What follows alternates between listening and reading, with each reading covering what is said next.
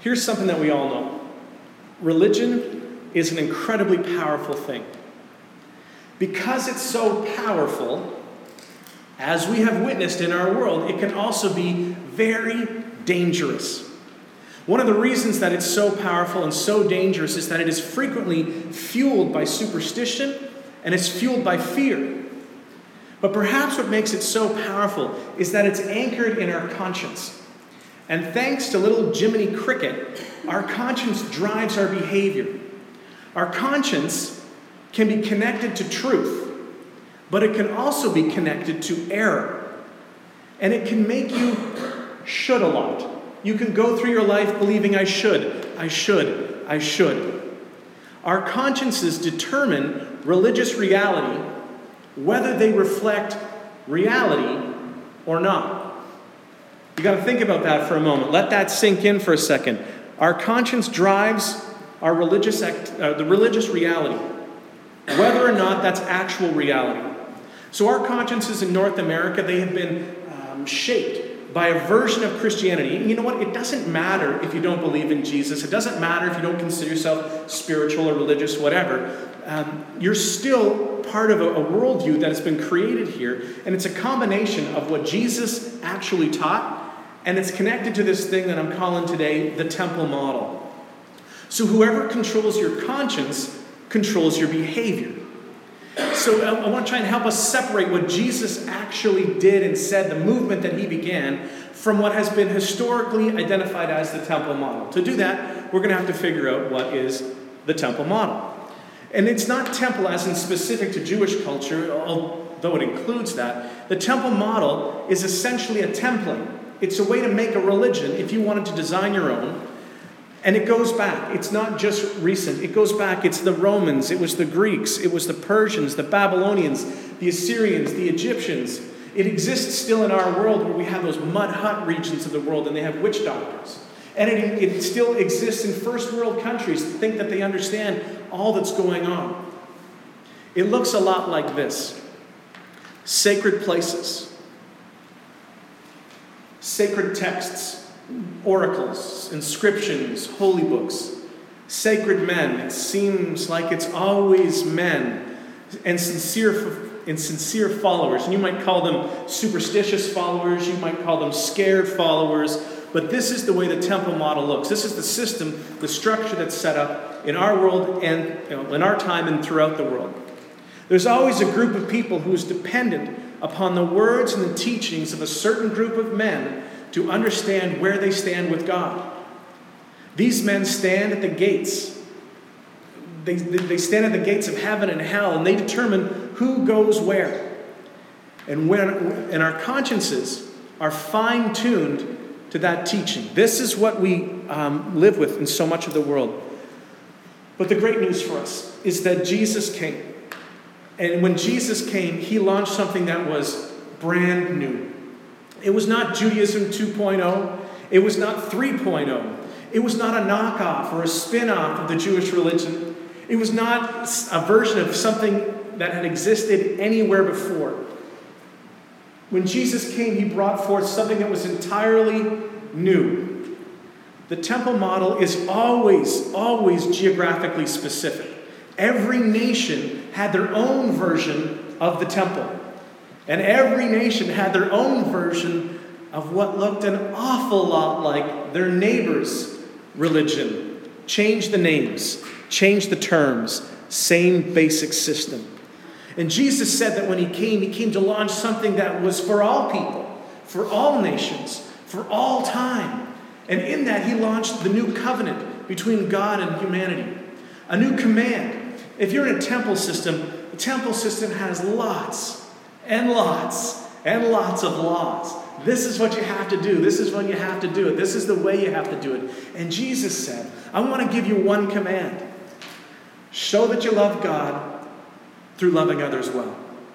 And this one command is going to be the filter through which you view all other commands.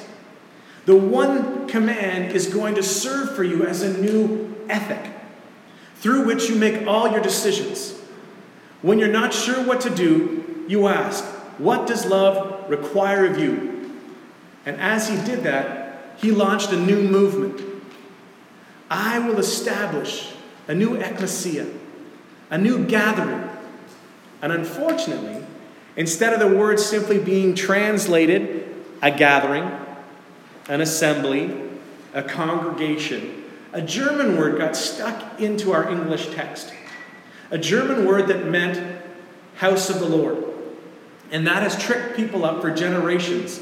That word is Kirche, or church. But Jesus didn't come to establish a place. That's not what he was trying to do. To the contrary, Jesus came to establish a brand new movement of people, not a sitting still, a movement of people that was for all people, for all ethnic groups, for all nations, for all generations, forever and forever and forever. A movement where love would replace law-keeping, where self-sacrifice would now replace animal sacrifice, where the vertical relationship would be measured by the integrity of the horizontal relationship. Jesus would say to his followers, if you are at the temple and you remember that you've got something against one of your brothers, God can wait. Leave. Go. Fix things up with your brother. Then come back. That was unheard of. That was something brand new. No one did it like that. No one talked like that. And the Apostle Paul came after Jesus, and he was a product of the temple system. He was a Pharisee, which is a good law-keeping guy. But he wasn't just a good Pharisee. He was a great Pharisee. He was the Pharisee of Pharisaism. He was the Phariseeist that there was. And he steps onto the pages of history using his full mind, his full intelligence, all that he had learned. Someone committed to identifying and recognizing how this Jesus movement was not like this other thing that we've been doing. It was not like the temple. And it was deeply different. And Paul picked those differences out, and he noticed them. And because of those differences, he wanted to stamp the whole thing out. And on the way to Damascus, Paul had a moment. He had a moment where he met up. He met up with the instigator, the starter of this whole new movement. He met with Jesus Christ himself, and the Apostle Paul was changed. And he became a convert to Christianity. He became a key spokesperson for Christianity. And he knew more than anybody else that you dare not mix the old with the new. Because a little bit of temple model thinking mixed with this new ecclesia thing, this new Jesus movement, would have the potential to ruin the whole thing. And in his letter to the Galatians are people who lived in a Roman province called Galatia. He wrote to them what would have been unthinkable in that time, certainly to the Jewish culture. In terms of the implications, what he said, it was so deep-reaching. This is what he said to them in Galatians chapter 5. The only thing that counts is faith expressing itself through love. This guy was a Jewish scholar. He was an upper-level Jewish elite scholar, someone who had memorized the Torah. The Torah is quite often used as another word for the law. But when we say the law, we don't mean the law. We mean the laws. All of them. He knew them. And he says the only thing that counts is faith expressing itself through love. And particularly love that was expressed through other people. That was new. It was groundbreaking. It was revolutionary. And to a people who had grown up knowing the essentialness of going to the temple, whether it was the Jewish temple or a pagan temple, Paul goes on to say in 1 Corinthians chapter 6, he says, do you not know that your bodies are temples? And all the people at the time are just saying, wait a second, that makes no sense at all. You're talking gibberish. A temple is a place I go. That's what I've always done. That's what we've always done. We go there. And he says that's the old way of thinking. That is the temple model. But Jesus has gone and done something entirely new.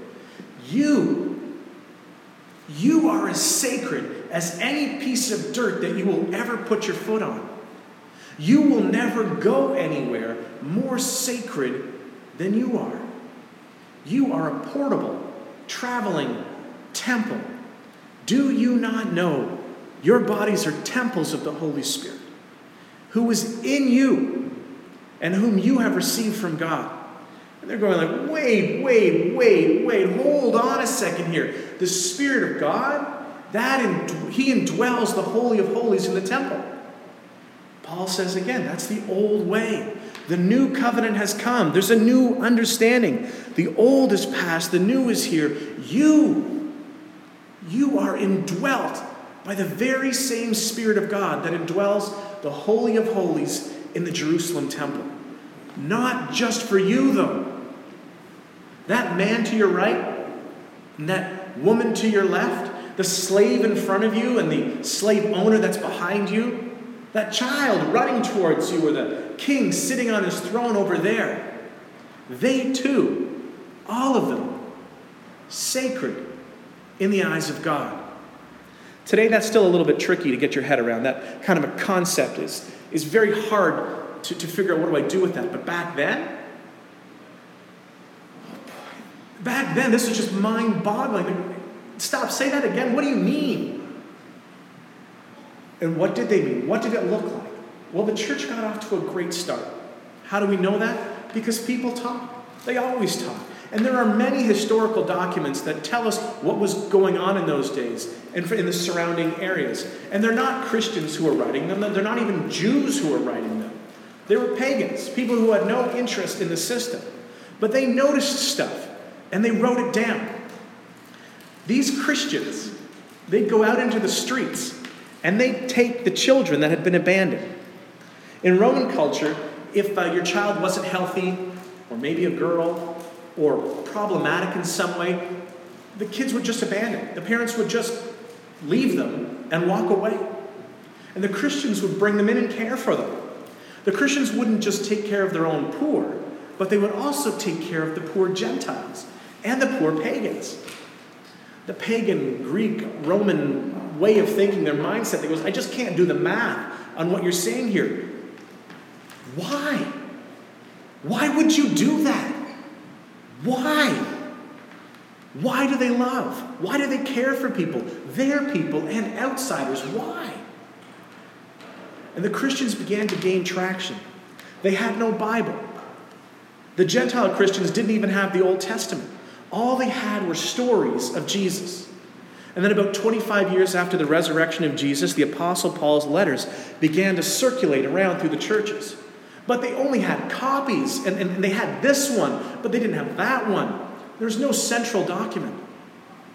They just had extraordinary faith that was fueled by the resurrection of Jesus and love one another. If you forget everything else, you are a portable temple, gathering with other portable temples, and you put the person next to you ahead of yourself. When in doubt, offer love. Now that's a radical new way of church programming. Where is the programmatic strategy in that? People say, but when would we do that? But where? How would it work out? Wherever you are, in whatever way God leads you. But you know what's easier? Why don't you just tell me what to do? Tell me when to come and I can show up for that. Because if you don't tell me, I'm going to have to trust God. And I'm going to have to listen to God. Yes, exactly. Then to cement this system in history, AD 70, the Jerusalem temple is destroyed. It's flattened. Ancient Judaism came to an end. The world as they had known it ceased to exist. This was very much the end times. And it was like God had decided to physically punctuate that place in history. The temple model is no more. Its purposes have been served. The purpose of the temple was to point to the Messiah, to point towards Jesus. And Jesus himself said, I have come not to abolish the law, but to fulfill the law. And the entire law can be summed up in 2 rules. Love God and demonstrate your love for God by your love for other people. People who had nothing in common found that in Christ, together, they had everything in common. But wait, there's still more. Another extraordinary thing happened. October the 28th, the year 312, Emperor Constantine was on his way to do battle with his co-emperor, Maxentius, to decide who would be the supreme ruler of the Roman Empire. And maybe you learned this story in school. Maybe you can remember this in history class. But history tells us that on his way, in the middle of the day, Constantine stops and he has a vision. He has a vision of a cross in the sky just beyond the sun. And some say that he heard a voice, and some say that he just read an inscription. But whether he heard it or he read this: "In this sign, conquer." And so he stopped. He stopped the whole procession, and he painted crosses on some of the shields of some of his soldiers. And they got back up and they went into battle. And they go into battle and they are victorious. And the Christians hailed him as the conqueror. And suddenly his faith expanded and he began to consider the one true God of the Christians. And suddenly Christianity began to gain new status in the kingdom. In this victory celebration, the cross, it was shown in all the artwork of the time. The cross that's there, no longer a symbol of crucifixion in general. Now the cross became a symbol of the crucifixion of Jesus.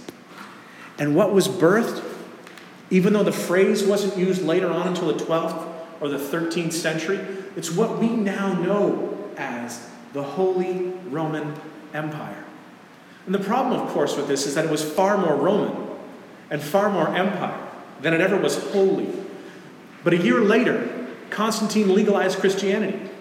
And when he did that, he poured so much money into the church. He elevated the status of the bishops and the priests. He began to build churches everywhere he had heard that a martyr had died. He became a collector of relics, and everything he did was about raising and elevating the status of Christianity. He built churches, and churches didn't have to pay taxes. So guess what? That's right.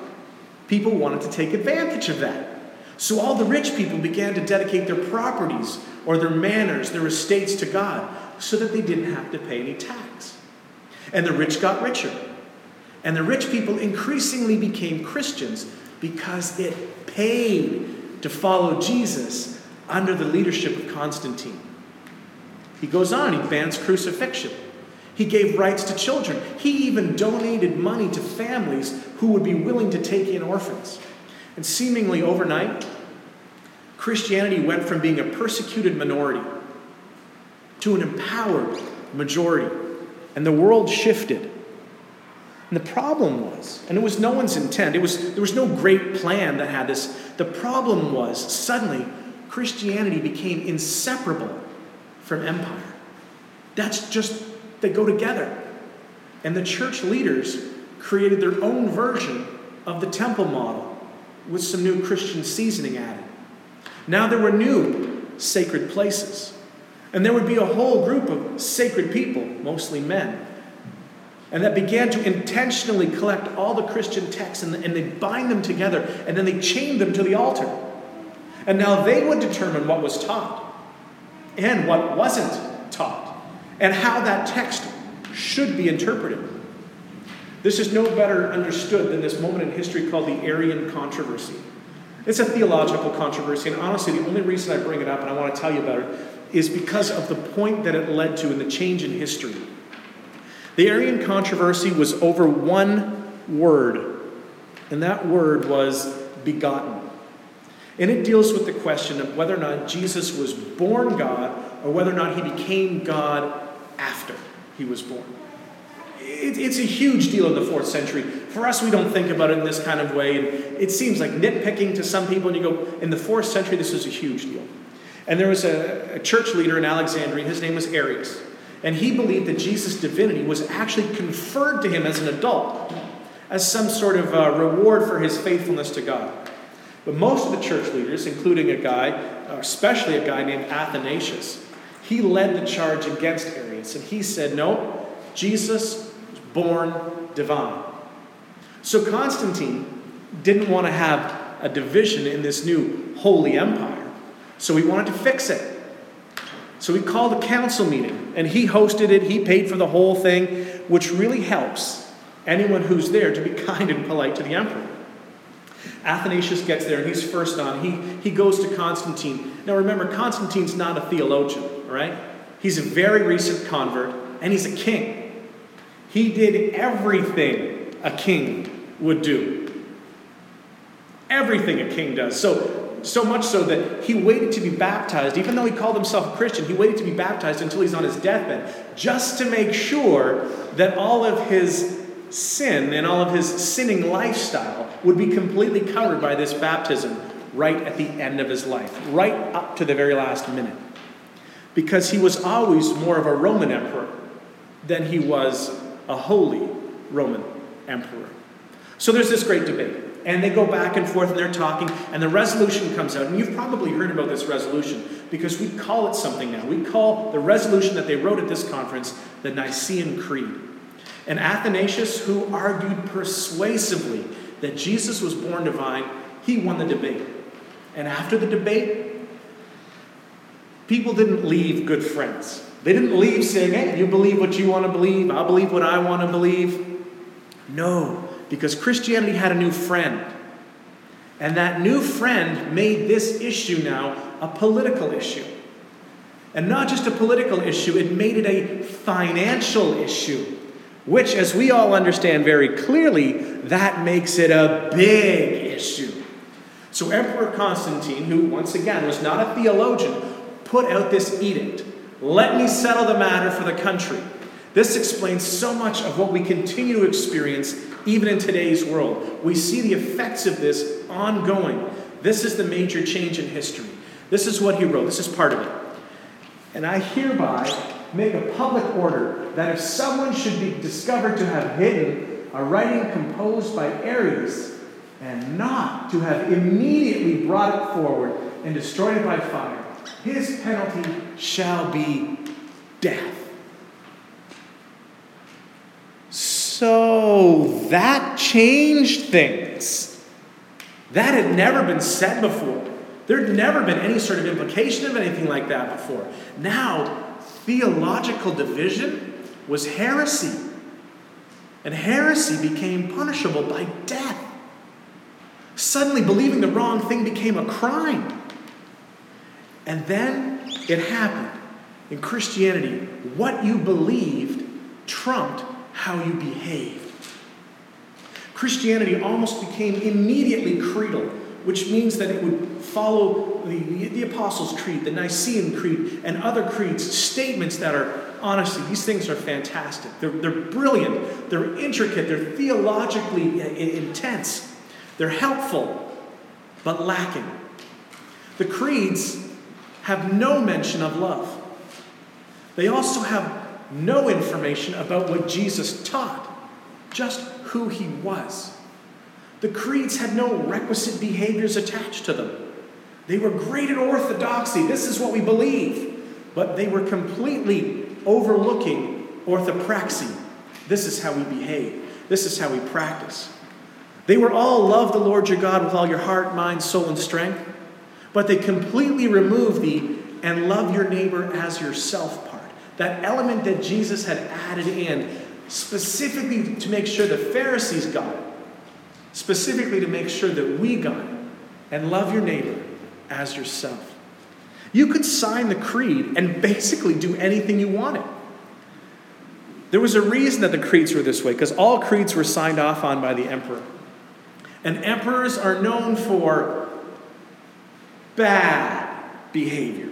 All right? So the church leaders were being very, very conscious about who has to sign off on this thing. They're being fueled and funded by the emperor. So they have to make sure that what they write can be signed off by him. And that's not going to implicate him in too many ways. So now we had Christians who were arresting Christians for believing the wrong things. And there it was. It just seemed to happen. Just a moment in history. There was the church version, the Christian version of the temple model. Sacred men became the gatekeepers, once again, of heaven and hell. And they did it through withholding communion, withholding baptism. They did it with the threat of excommunication. And then the Pope, the archbishops, the bishops, and the priests, they were the new power. And the kings and the lords and the landowners, now they feared the Pope and the priests and the bishops. And then in the 11th century, like I'm sure you remember this is the first successful crusade, was launched by Pope Urban II. And he sent this crusade out with that all crusaders who would participate would be immediately forgiven. He promised the full remission of sin, past, present, future. You go on crusade and you're forgiven for what you have done, what you are doing, and what you're about to do. And so these landowners and these knights, these wealthy people, they already had a bucket load of sin that they were nervous about. And they thought, wouldn't it be great to be forgiven? So let's go. And they charged off onto the first crusade. And because they knew that they would be forgiven for what they had done, what they were doing, and what they would do, they raped and pillaged their way all the way to Constantinople. And after getting to Constantinople, all the way to the Holy Land. Because after all, their sins were forgiven. And something happened as they were on this, and something happened in Europe at the time. It occurred to them, hey, if we have permission to kill those who inhabit the holy sacred land in Jerusalem, why not murder those who actually are responsible for the death of our Lord? So then Jewish men and Jewish women and Jewish children were murdered throughout Europe. The spirit of anti-Semitism went to a level that had never before been seen in the world. Wealth simply collected as you went by, on their way to do the will of God. Because after all, the Pope told them, God wills it. And they cried as they went into battle, God wills it. And the temple model was back and in full force. This was just a new Christian remix version. Sacred places, sacred men who controlled the sacred texts because no one had access to the Bible. It would only be interpreted the way they thought it should be interpreted. And all of a sudden, the movement that was supposed to be fueled by love for one another almost came to a screeching halt.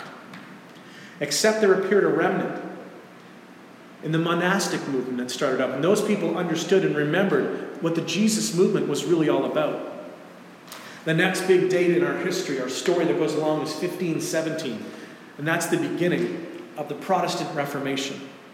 Martin Luther and others were trying to abandon the church. They weren't trying to abandon the church. They were just trying to reform the church. And that's why it's called the Reformation. But those with power within the church, they saw that he was calling into question sacred things and protesting against the leadership of the church.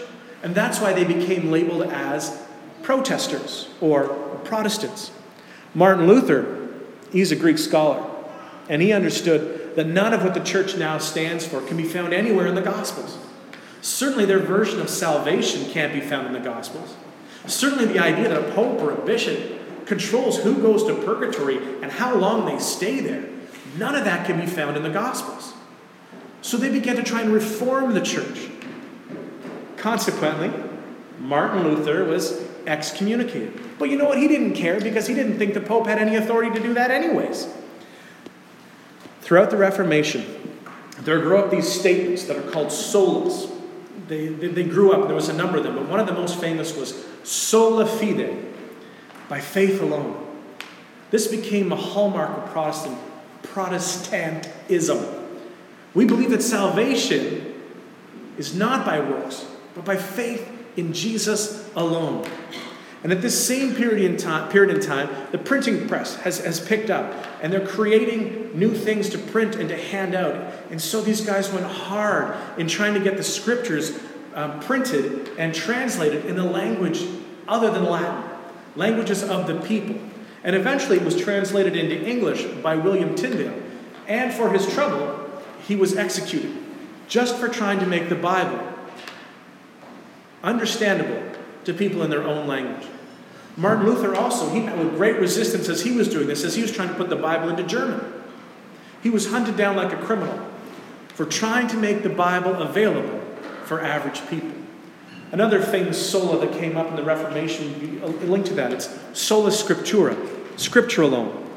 The scripture, not the church, is the ultimate authority for humanity. That's why they were so adamant about making copies of Scripture and getting them into the hands of people.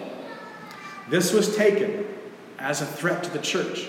Because if everyone had the Scripture and they began to not take the church and the traditions of the church seriously, large amounts of power would be lost. One of the ways that was sort of summarizing what was going on, this is what Martin Luther said. He said, "A simple layman armed with Scripture is greater than the mightiest pope without it." And without meaning to, without understanding where this would go, suddenly in the hands of the Protestant church leaders, the Scriptures became the very same thing that papal authority was before. It became a weapon. The Reformers were armed with the Scriptures. And they did exactly what the church had done before. Consequently, right after that, the Reformation split into 3, 6, a dozen, and now into more than 1,000 different Protestant denominations all over the world. And do you know what divides them? Is it because someone loves better than someone else? No. It's always an interpretation of a text. Now we have more sacred places, new sacred men, holding sacred texts, telling everyone how to live their lives, specifically what could grant them entrance into heaven and keep them out of hell. And Protestants have been beating people over the head with the Bible ever since. And the tragedy in all of this, in country after country and in church after church, the same problem. Love lost. We didn't do it. We just keep making up new versions of the temple model. And we keep sprinkling Jesus on the top or in different places. Now, honestly, that's a really, really fast trip. Maybe it didn't feel fast to you, but that is a fast trip through hundreds and hundreds of years. But at some point along that path, you got to figure that Jesus was standing at the edge of heaven, sort of leaning on the rail and looking down. Maybe he's standing there with the Apostle Paul, and they're both shaking their heads, and they're going, "How did they do that? How did they get that from what I said?" And Jesus goes, "Yeah, I washed their feet, and then I said, go and do likewise." How did that get misread? And before Jesus left, he looked him in the eyes, and he said, "As I have loved you, so you must love one another. By this, everyone will know that you are my disciples, if you love one another." So how in the world did it come to this? And then Paul says to Jesus, yeah, I know. I wrote mine down. I had copies made. I sent them around. The only thing that counts is faith expressing itself through love. And then Peter walks up and he goes, "I know, guys, seriously, after all this, after this whole thing, they built a temple on top of my tomb. A temple, for Pete's sake." You see what I just did there? Right? Peter said, for Pete's sake. And it was for Peter's sake that they built a temple on his tomb. And he wrote in 1 Peter 1, "Have sincere love for each other. Love one another deeply from the heart." How could anything get so messed up when it was so clear? So clear. How did it become complicated? How could something that was set to be the filter for all decisions, something that's so pure, something that was so clear, something that's so grassroots, so average folk, something that was so one another oriented, become so temple? And the reason? There's a little temple model in all of us. Our consciences have been shaped by it. What you fear, what you see as sin, what you think God condemns has been taught to us in such a way that our conscience has been shaped by it.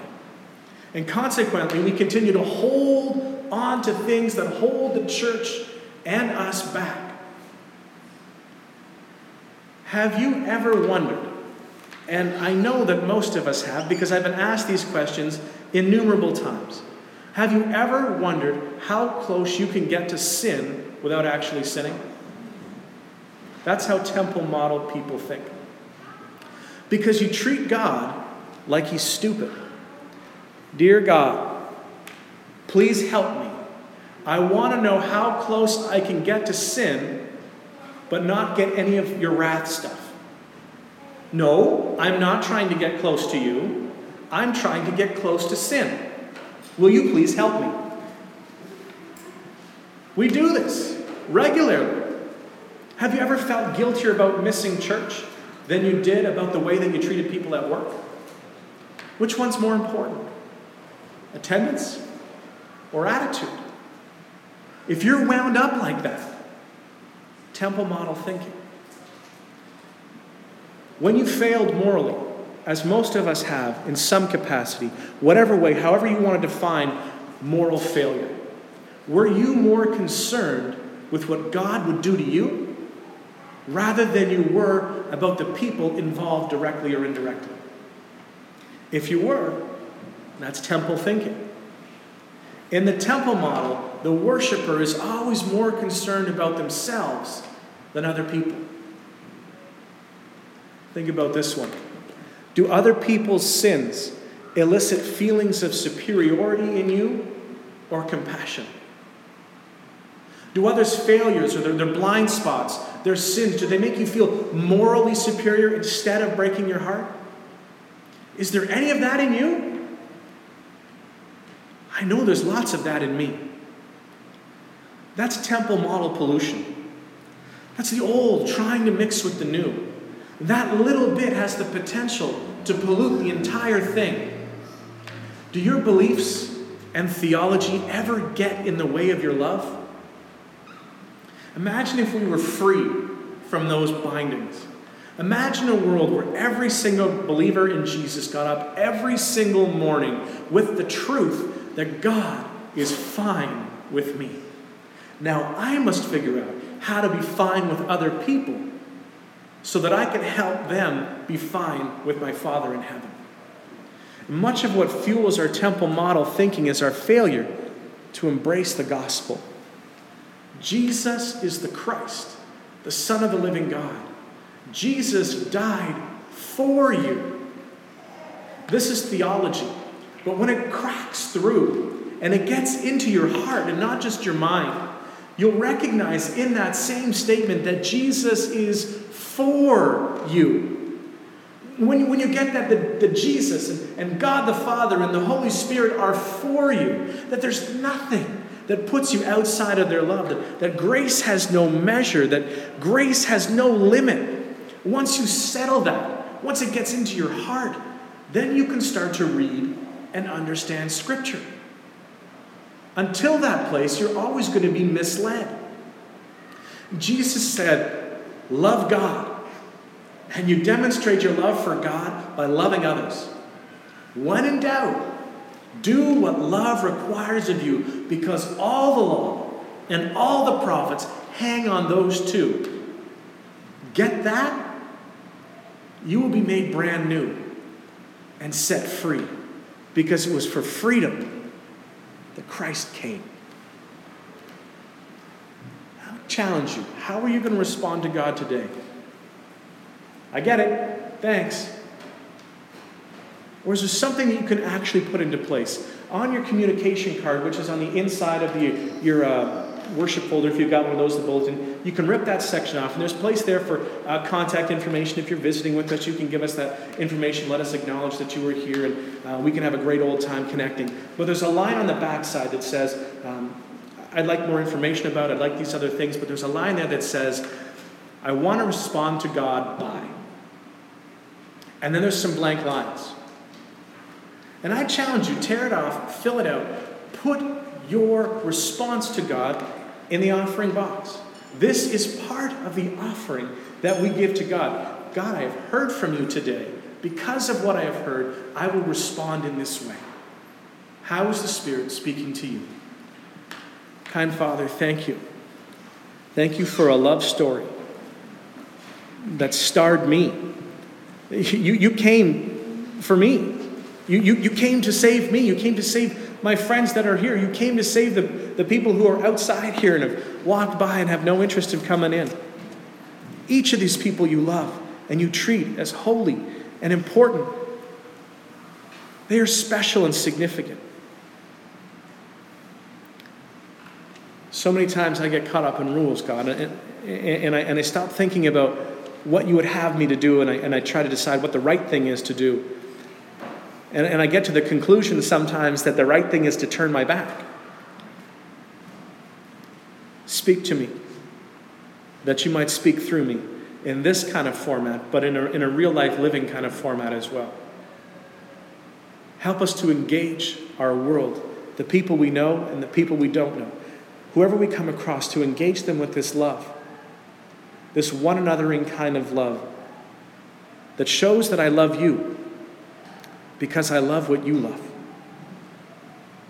Guide us forward, we pray, in a spirit of submission and courage and obedience. Don't give up on us. Help us to move forward, we pray, in Jesus' name. Amen. The Lord keeps you from all harm, who watches over your life. The Lord keeps watch over you as you come and go, both now and forever. Be blessed in the name of the Father, the Son, and the Holy Spirit. You may be seated. Thanks for being with us today. It's better when you're here. It really is. The more we connect, the better it gets. The more we live out what we were called to live out. I'm going to send you today by telling you that it's by grace alone. Remember that.